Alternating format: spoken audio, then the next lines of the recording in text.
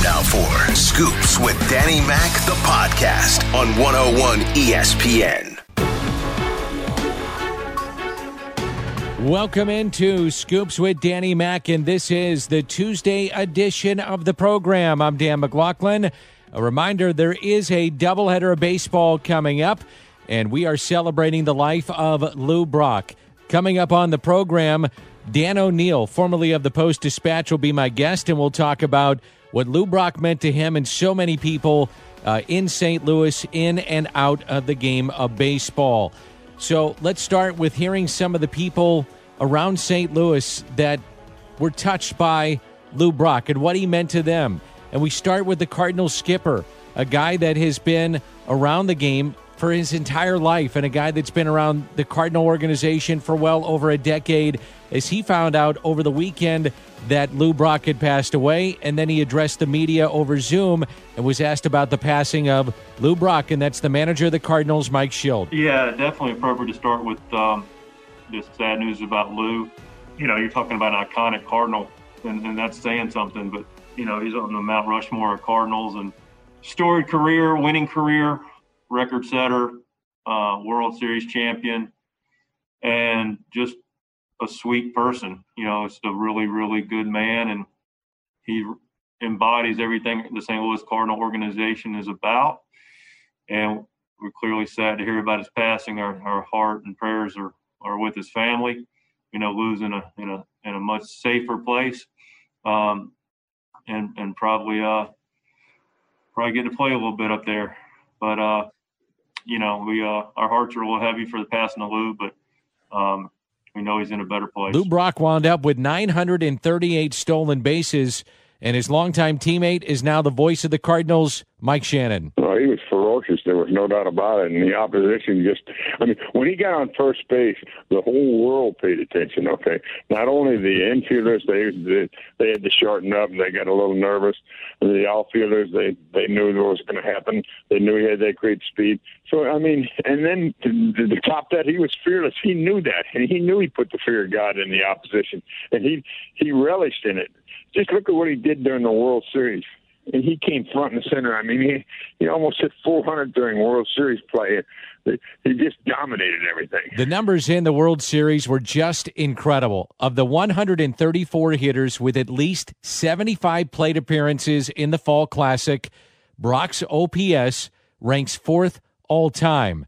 Ahead of him, Ruth, Gehrig, and Mr. October. How about that? Ruth, Gehrig, and Mr. October. He was at his best in the biggest games. He loved the big stages. In 1967, he hit .414. He stole 7 bases. He scored 8 runs. In the 1968 World Series, hit .464 with another 7 stolen bases and 6 extra base hits. Buster Olney of ESPN. His speed was difference-making. He played the outfield, and he was part of arguably the most one-sided trade in the history of baseball, like the worst mistake. And the interesting thing is that it was a trade between rival teams, the Cubs and the Cardinals. In 1964, in the midst of that season, the Cardinals got Lou Brock in return for Ernie Broglio, who subsequently after that, in 2.5 seasons with the Cubs, won a total of 7 games. And Lou Brock, on the other hand, went on to have over 3,000 hits, 938 stolen bases. He retired as the all-time stolen base leader before Rickey Henderson broke his record. 1974, he set the record for stolen bases in a season, 118. You know, I knew him very much around the edge, but everybody who did know him talked about what a nice and gracious person he was. And, you know, this morning, Johnny Bench, who was a catcher who tried to throw him out, tweeted out that, you know, trying to throw out Lou Brock was his favorite challenge in baseball. He was someone who was very much revered. The trade was June 15th, 1964. Cardinals acquired Brock, a raw 24-year-old outfielder from the Cubs, in a trade that cost them a very popular right-hander, Ernie Broglio. He had been an 18-game winner for them the prior season, although he was 3-5 in 1964, and maybe, just maybe, perhaps injured. Immediately, the trade was not well received by the Cardinals players. Quote, "We thought it was the worst trade ever," said Bob Gibson at the time. "I didn't know how good Lou would be. No one knew. I didn't even remember facing him. I heard it, though, thought, for who? How could you trade Broglio for that?" But Brock, not counted on for power, but was as a table setter for the Cardinals. .348 he hit the rest of the 1964 season. 33 stolen bases, rallied to win the National League pennant on the last day of the regular season. They went on to beat the Yankees in a 7-game World Series to bring the Cardinals the first World Series title since 1946. Brock, after becoming a Cardinal, spent 16 years in St. Louis, 888 stolen bases, over 2,700 hits, 6-time All-Star, 2-time champion. Broglio, after becoming a Cub, 3 years, 33 starts, went 7-19, retired at the age of 30. It's one of the most lopsided deals in the history of the sport. We'll talk about that with Dan O'Neill. Will we ever see anything like it again? Malik Smith, by the way, led the league last year with 44 stolen bases total. 44 total in the league. So, Buster Olney, will we see it ever again? I was thinking there's no way in this modern era of analytics that they would let him run the way that he did. Because, you know, the standard operating procedure now in baseball is that if you don't successfully steal at an 80% rate, then you shouldn't be doing it. And he typically was more like 65, 70%. He would get thrown out, you know, a few times. And in this era, where teams are risk-averse and they just want to make sure that people don't get thrown out, they don't lose outs on the bases, they probably would have slowed him down. And you know, quite frankly, I think the game is less interesting because of that. You know, I loved as a kid. I was 10 years old when he broke that record and stole 118 bases in a season. You love that. You know, you loved him being in a showdown with a Johnny Bench and taking the lead off first base and seeing who's going to win that, as opposed to what we see now, which is basically, you know, base runners going a step or two off the bag, but not really trying to press their advantage. One of the things that's great about St. Louis, you come to the ballpark or you go to spring training, the Hall of Famers are there. Matt Holliday remembers seeing and meeting Lou Brock and what he meant to the club. I knew him as a man, and just the sweetest soul, spirit, always supported anybody's causes, Cardinals, golf tournaments, children's hospitals. He and his wife are, were just so supportive and willing to help, and just sweet people, just people that I think just live life with such joy and open hearts and open arms, and he really, I guess when you meet Lou, he just takes you back with how, such a humble spirit and just easy to be around and very encouraging. Just somebody that made you feel like $1 million. And I think that's a great compliment for somebody when they walk into a room. They make it better. They make it warmer. And I got a chance to hear him speak a lot and just talk about his faith and his wife and just all the things that they did, I think, in the St. Louis area and around the world, I'm sure. Probably more things than we even know. But just a great human being, a terrible loss for us who are still here. But he's in a better place, and so I just cherish the time that I got to spend with him. And like most Cardinal players, one of the most amazing parts about being a St. Louis Cardinal is getting to be around people like Lou and the former players that spend time teaching you what they learned, and that Cardinal sort of fraternity and Cardinal way, so to speak. It starts with men like Lou Brock. One of the series I get the chance to do for the St. Louis Cardinals, we call it an evening with the Cardinals. A few years ago, it was an evening with Lou Brock and Red Schoendienst. And one of the questions I posed to Lou Brock, when did he know it started to click? Because he comes to St. Louis, he became a different player. Every player in the big leagues, or whatever sport he plays, there comes a defining moment in the game whereby from your performance that the realization hit you that I can now play with these guys. I can play with these guys. And it happened to most players in the big league today. It happened about your third year. I was in my third year when it happened to me. And I'm playing in St. Louis. The moment in the game, we're playing Cincinnati Reds. Vader Pinson hit a line drive to right center field. Wrigley Field, the walls are 14 feet high. And this ball is near the top of the wall. And I decided that I would challenge this ball, with Vader Pinson being a world-class speed runner. I went up against the wall and came down looking for the ball because Vader Pinson did not break stride in running, which meant that, to me, the ball was still in place somewhere. So I need to find this ball. Because Vader's running as though, I know, I just played a double to an inside the park home run. That's my thought. And I'm standing there hoping that somehow, I hope this doesn't happen. I just hope it is not true. So I'm looking for the ball, frantically looking around, and a fan above me said, "If you look in your glove, you may find it."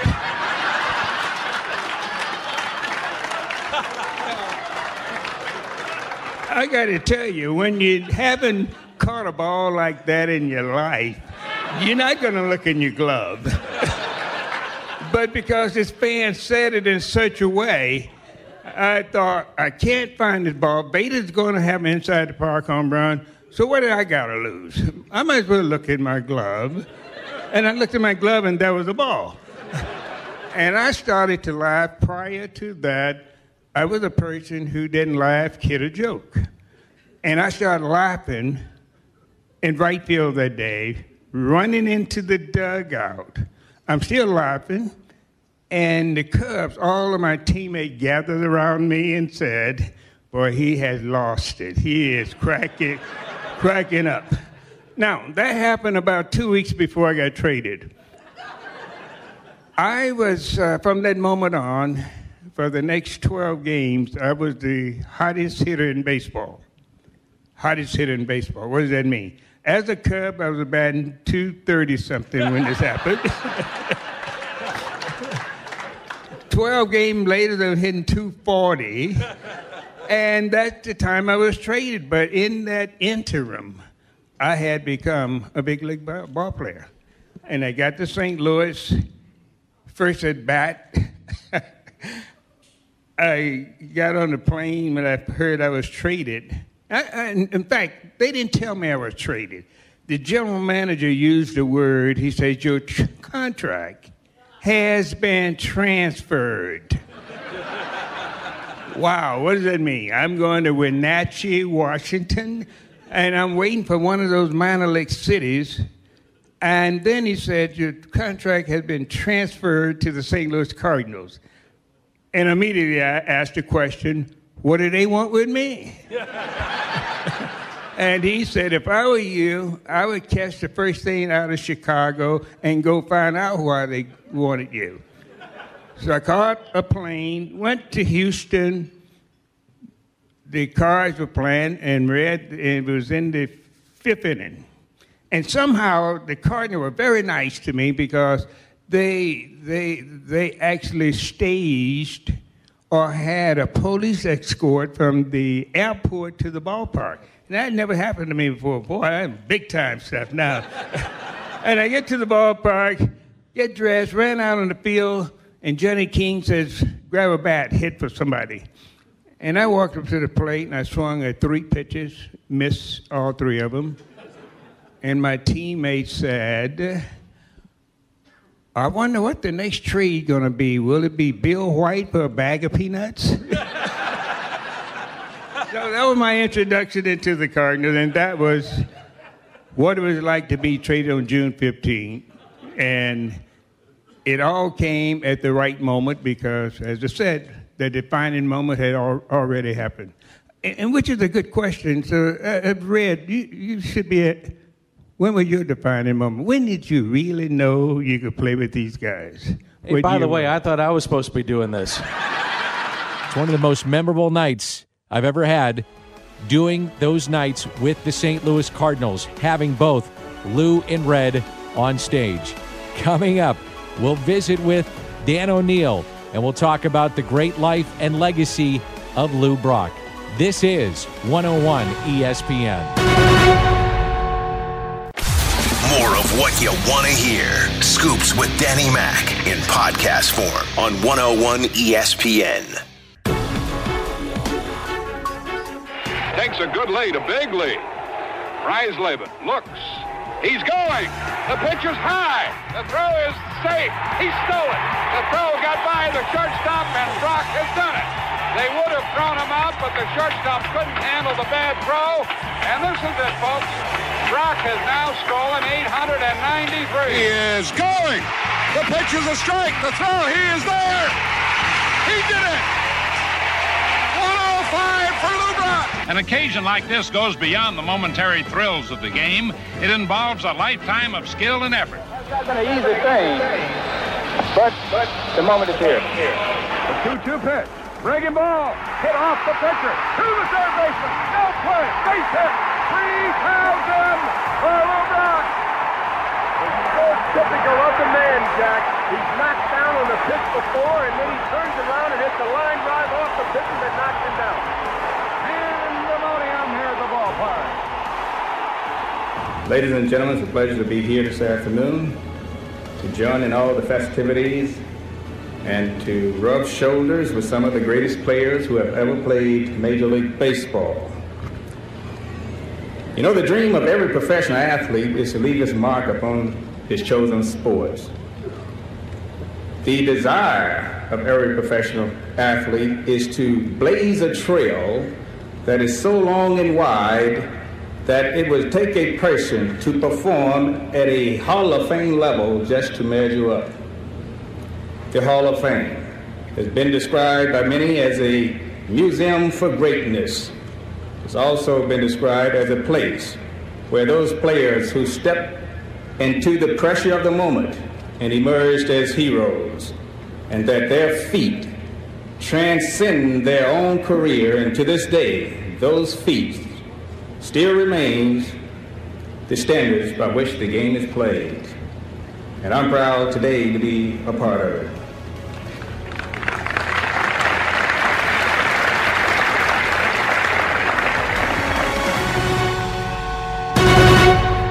One of the great writers in St. Louis for many, many years, long time at the St. Louis Post-Dispatch, and a guy that had many articles on Lou Brock, and wrote one of the articles very recently, and I say recently within the last few years, and it's why I wanted to get him on, is Dan O'Neill. And Dan, it's always great to hear your voice.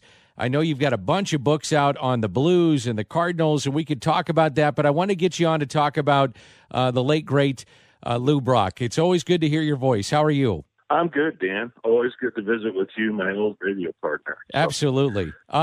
When you think of Lou Brock, what comes to mind for you? Well, I think, I of course, I think a lot of people always think of the World Series when you think of Lou Brock. I mean, he was just so incredible in 3 World Series, 3 7-game World Series. He had just amazing numbers, especially in '68 when he hit .464 and set a record with 13 hits in the World Series. I don't think I've ever seen a more dynamic player, everyday player, that is, not pitcher per se, but in the lineup everyday player, is Lou Brock, and that was especially highlighted in the World Series when he helped the Cardinals win 2 World Championships and lose a heartbreaker in '68 in Game 7. But, the most amazing thing about his World Series stuff is he did all of that in the series and was on 2 teams that won World Series. And yet, because of the presence of Bob Gibson, was never a World Series MVP. So it's pretty amazing when you think about it. Here's another amazing thing. I was kind of looking at some of Lou's stats, and when he stole 118 bases in 1974, he turned 35 years old that summer. And as it turns out, he stole 938 bases in his career. 578 of those steals came after his 30th birthday. It's incredible. And 262 were after his 35th birthday. Right. So that's a pretty amazing stat, and just shows he was a very unique player. There's not too many players you can compare him to.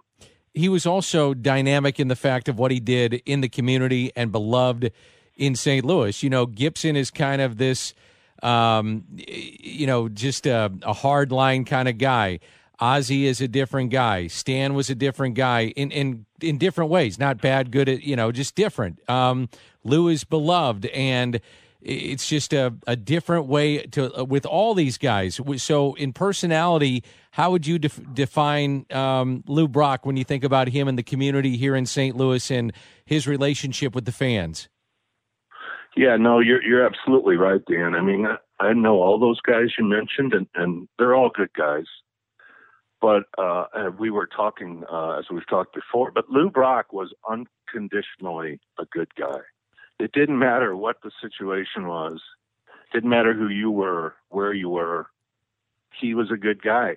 Now, you take Bob Gibson, who I know is a nice person, good character down deep. But he's a little more cranky. You got to catch him at the right time. He's got a little edge to him. A little edge to him. Yeah, he brings a little edge, yeah. Lou is more like Stan the Man. I think those two compare really well. They were always good. I'll give you a little story about Lou. A good friend of mine bumped into Lou Brock one time at the airport, and he was missing his granddaughter's birthday because he was traveling. And they happened to be getting their shoes shined at the airport, so they're sitting right there next to him, or next to each other, and he made some conversation with Lou, and that came up that he was missing his granddaughter's birthday. So he had bought him a book, or bought his granddaughter, a book, my friend.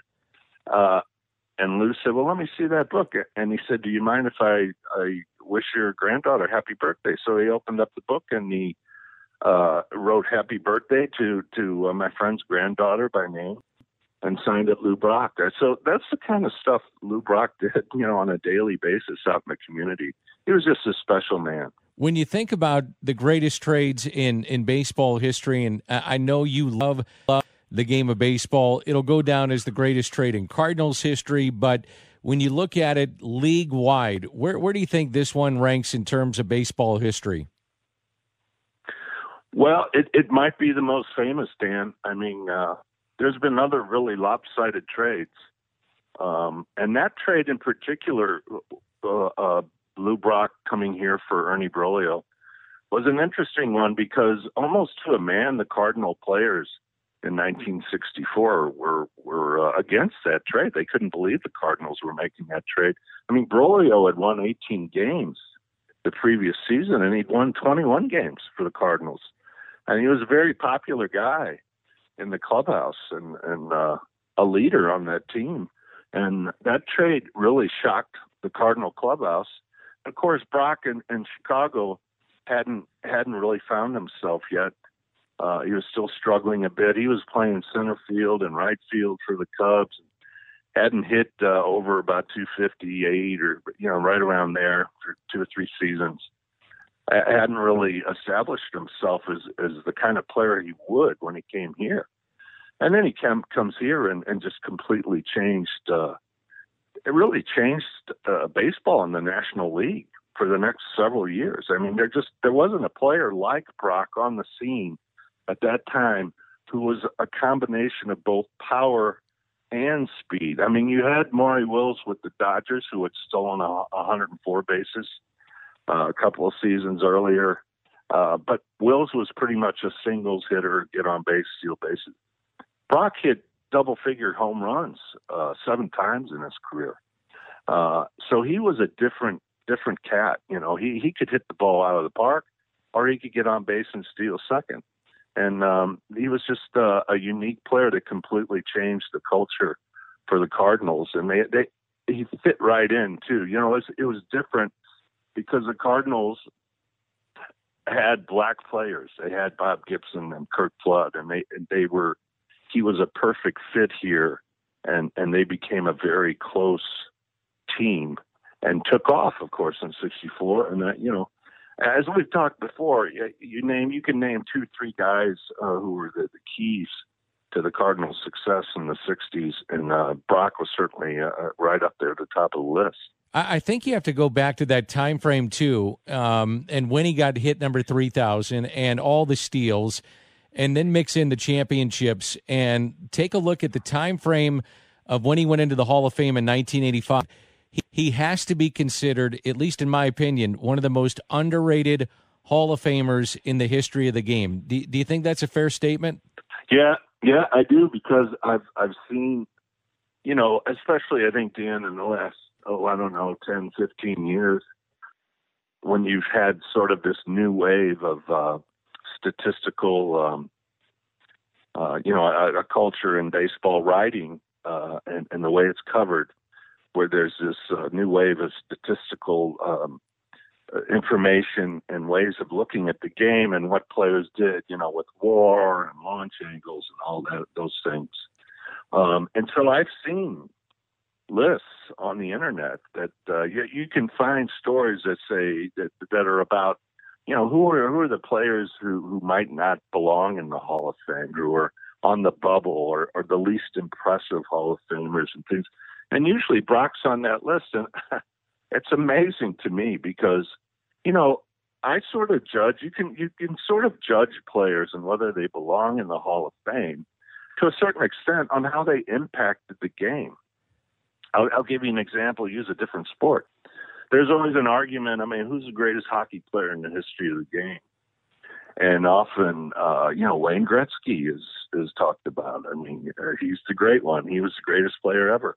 I've always felt Bobby Orr was the greatest player I ever saw because he changed the way the game was played. That's what Brock did. And he got to the Cardinals and took off. And remember, the other thing interesting about Lou Brock was he only played one season of Class A ball before he was called to the big leagues. So that had a lot to do with him struggling those first couple 3 seasons in Chicago. And then finally finding himself in a different situation here in St. Louis. But he changed the way the game was played in the National League. When he stole, I'll give you another example. When he stole in 1974, when he stole 118 bases, that was more bases than 17 of the 24 major league teams. Right. So when I think about Lou Brock, besides the fact that he had 3,000 hits, besides the fact that he stole 938 bases and still holds the National League record with 118 steals in one season, he was a unique player that changed the way the game was played in the National League for the next 10, 15 years. And the underline of that, Dan, is what he did in the World Series, because those teams didn't know how to deal with Lou Brock. In 1964, the New York Yankees had never seen anything like Lou Brock. I'll wrap it up with this, and Dan O'Neill is my guest. What is your lasting impression, if you had to kind of sum it up? What and somebody asks you about Lou Brock, what's going to, and it could be off the field, on the field, all of it, what do you think about when you think of Lou Brock? Well, I usually think of the Brock umbrella. No. And he probably would too, because he'd want to sell you one, so that's okay. I always wanted to see him take the field with one on. But no, just sort of a personal. I have several encounters with Lou, and like I said, they were all good. But one I remember was late in my career at the Post-Dispatch. I was working on a story, and I went over to the Ballpark Village during one of the Hall of Fame ceremonies. It was an opportunity to catch some of those Hall of Famers and talk to them. And they have, as you know, you're part of it, they have a little private party beforehand upstairs in the restaurant. And I went up and I tried to talk to a couple of them, and they were like, "No, I'm not doing that. Not right now." But I went up and I caught Lou before he walked into this private party. He said, "Sure, come on in." So he takes me inside and we sit down.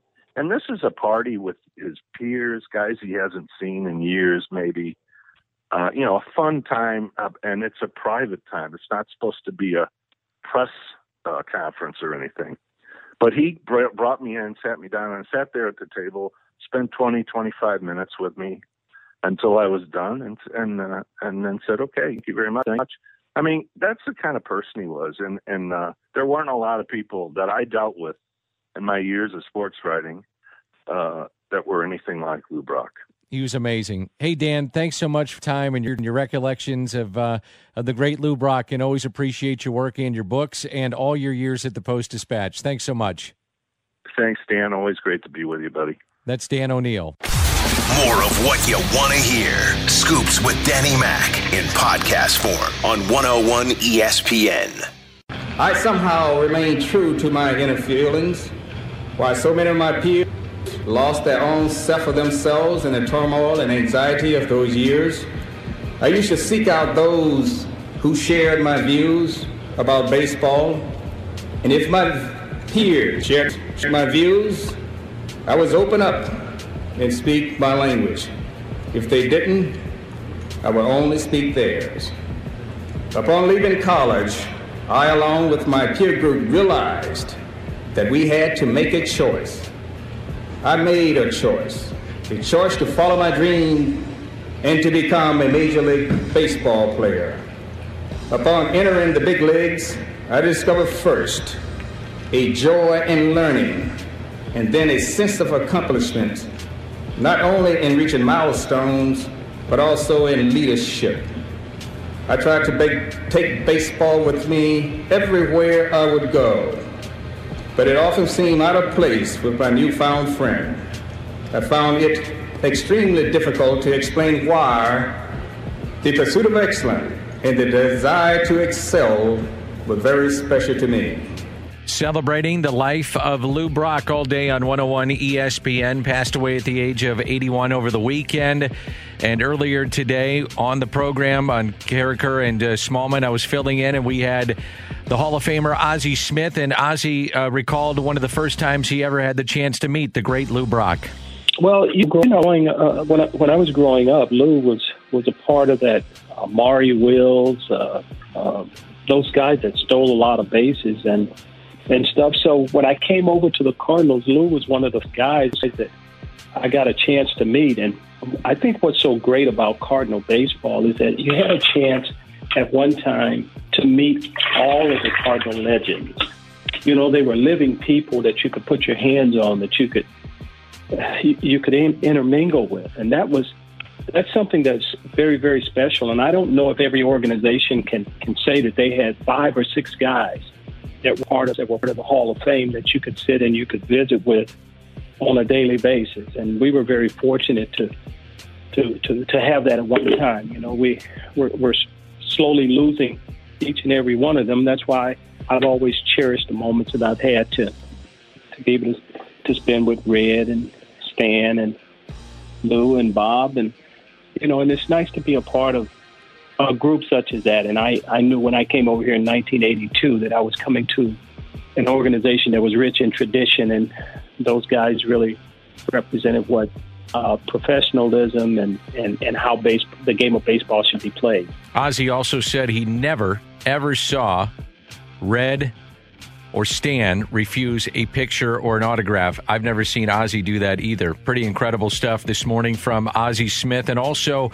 we had Bill DeWitt III on, the Cardinals president, and talk about what they may do in the future, starting today with a doubleheader at the ballpark to honor the late, great Lou Brock. Yeah, we've had those discussions. We are going to do a really cool tribute. I mean, as you know, our team is great, and you help them out sometimes, Danny, but they're going to have a great video tribute to Lou on the game today, the first game, and probably the second game. And then, of course, a lot of scoreboard-related imagery that you'll catch on the game today. And some other little special stuff, I won't give it away, that you'll just kind of see little touches around the ballpark today. And then we will do a patch. We're working on that. It'll take a little bit, maybe a few days, 3 or 4 days, just because it takes a while. But we'll definitely honor him in that way through the rest of the season. And we'll continue to do that right here on 101 ESPN. More of what you want to hear. Scoops with Danny Mac in podcast form on 101 ESPN.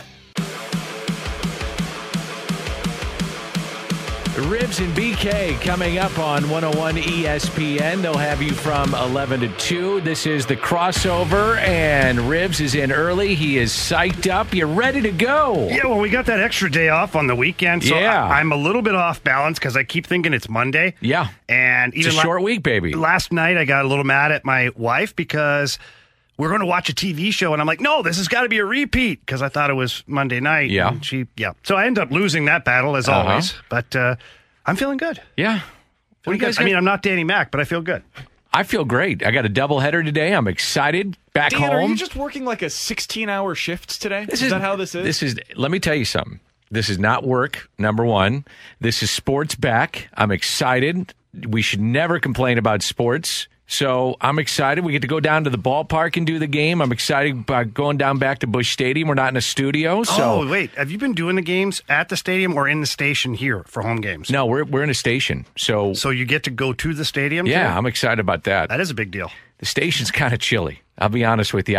When we first started going down there, one of my fingers went numb and so did one of my toes. And I'm being dead serious. That's how I feel in here when I'm working with Jamie every day. I like it to be a little chilly. I mean, I'm no David Letterman, but I like it cold in here. It was a little chilly.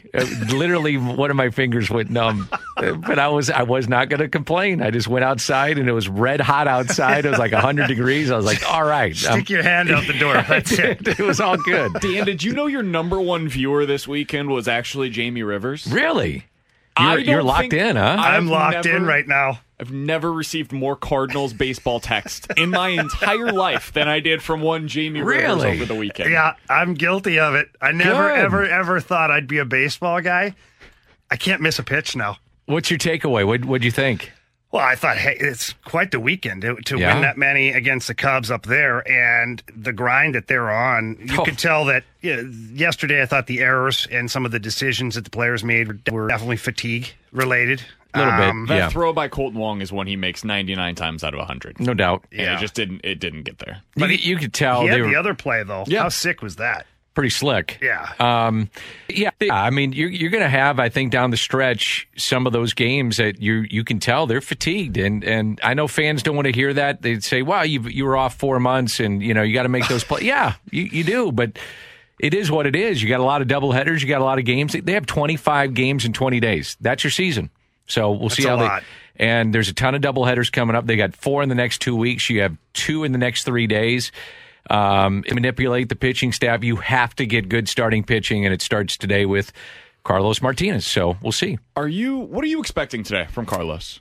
We don't get a lot of information from the alternate site. We just don't. No one really does. I would say 65 to 70, 75 pitches. But if he went out and threw 90, would I be shocked? No. I mean, threw 120 whenever he was down in the... Yeah, back home and whatever he was doing, pitch and run. In the spring. Even Schulte was like, what the heck are you doing? Honestly, nothing surprises me anymore. Nothing. So, do you get 5 innings out of him? That wouldn't surprise me. Does he pitch to contact? That doesn't surprise me. I'm assuming the point of emphasis is going to be pitch to contact. Throw your sinker, get ground balls, get ahead in counts. And the same with Ponce. You have to throw strikes. I'm more worried about the second game than I am the first game. So, we'll see. It'll be interesting, man. KK going down really hurts him with this. Man. Because they were set up really well with their pitching to be able to get through this for this week. And when KK went down, we saw that news over the weekend. I was like, whew. That one hurts. That one really hurts. Think about this, guys, and I know we got to go, but you now have lost your closer, Miles Michaelis, Kim, your right fielder, and I'm missing somebody else. For a while, Carlos. And Carlos, Carlos, yeah. And yet you're 2.5 out, and if the playoffs started today, you're in. It's amazing. It's amazing. We're going to talk about this today, Dan, but so far this year, if you look at the errors, that's one thing. But if you look at the converting ground balls, converting balls in play into outs, there is no team in baseball that is better so far this year at that than the Cardinals. You read the article on The Athletic. I read the article on Sports Info Solutions. That's what it was, Sports Info Solutions. I read it too. I take it all with a little grain of salt, though, okay? Because there's some ground balls that should have been out. But that's okay.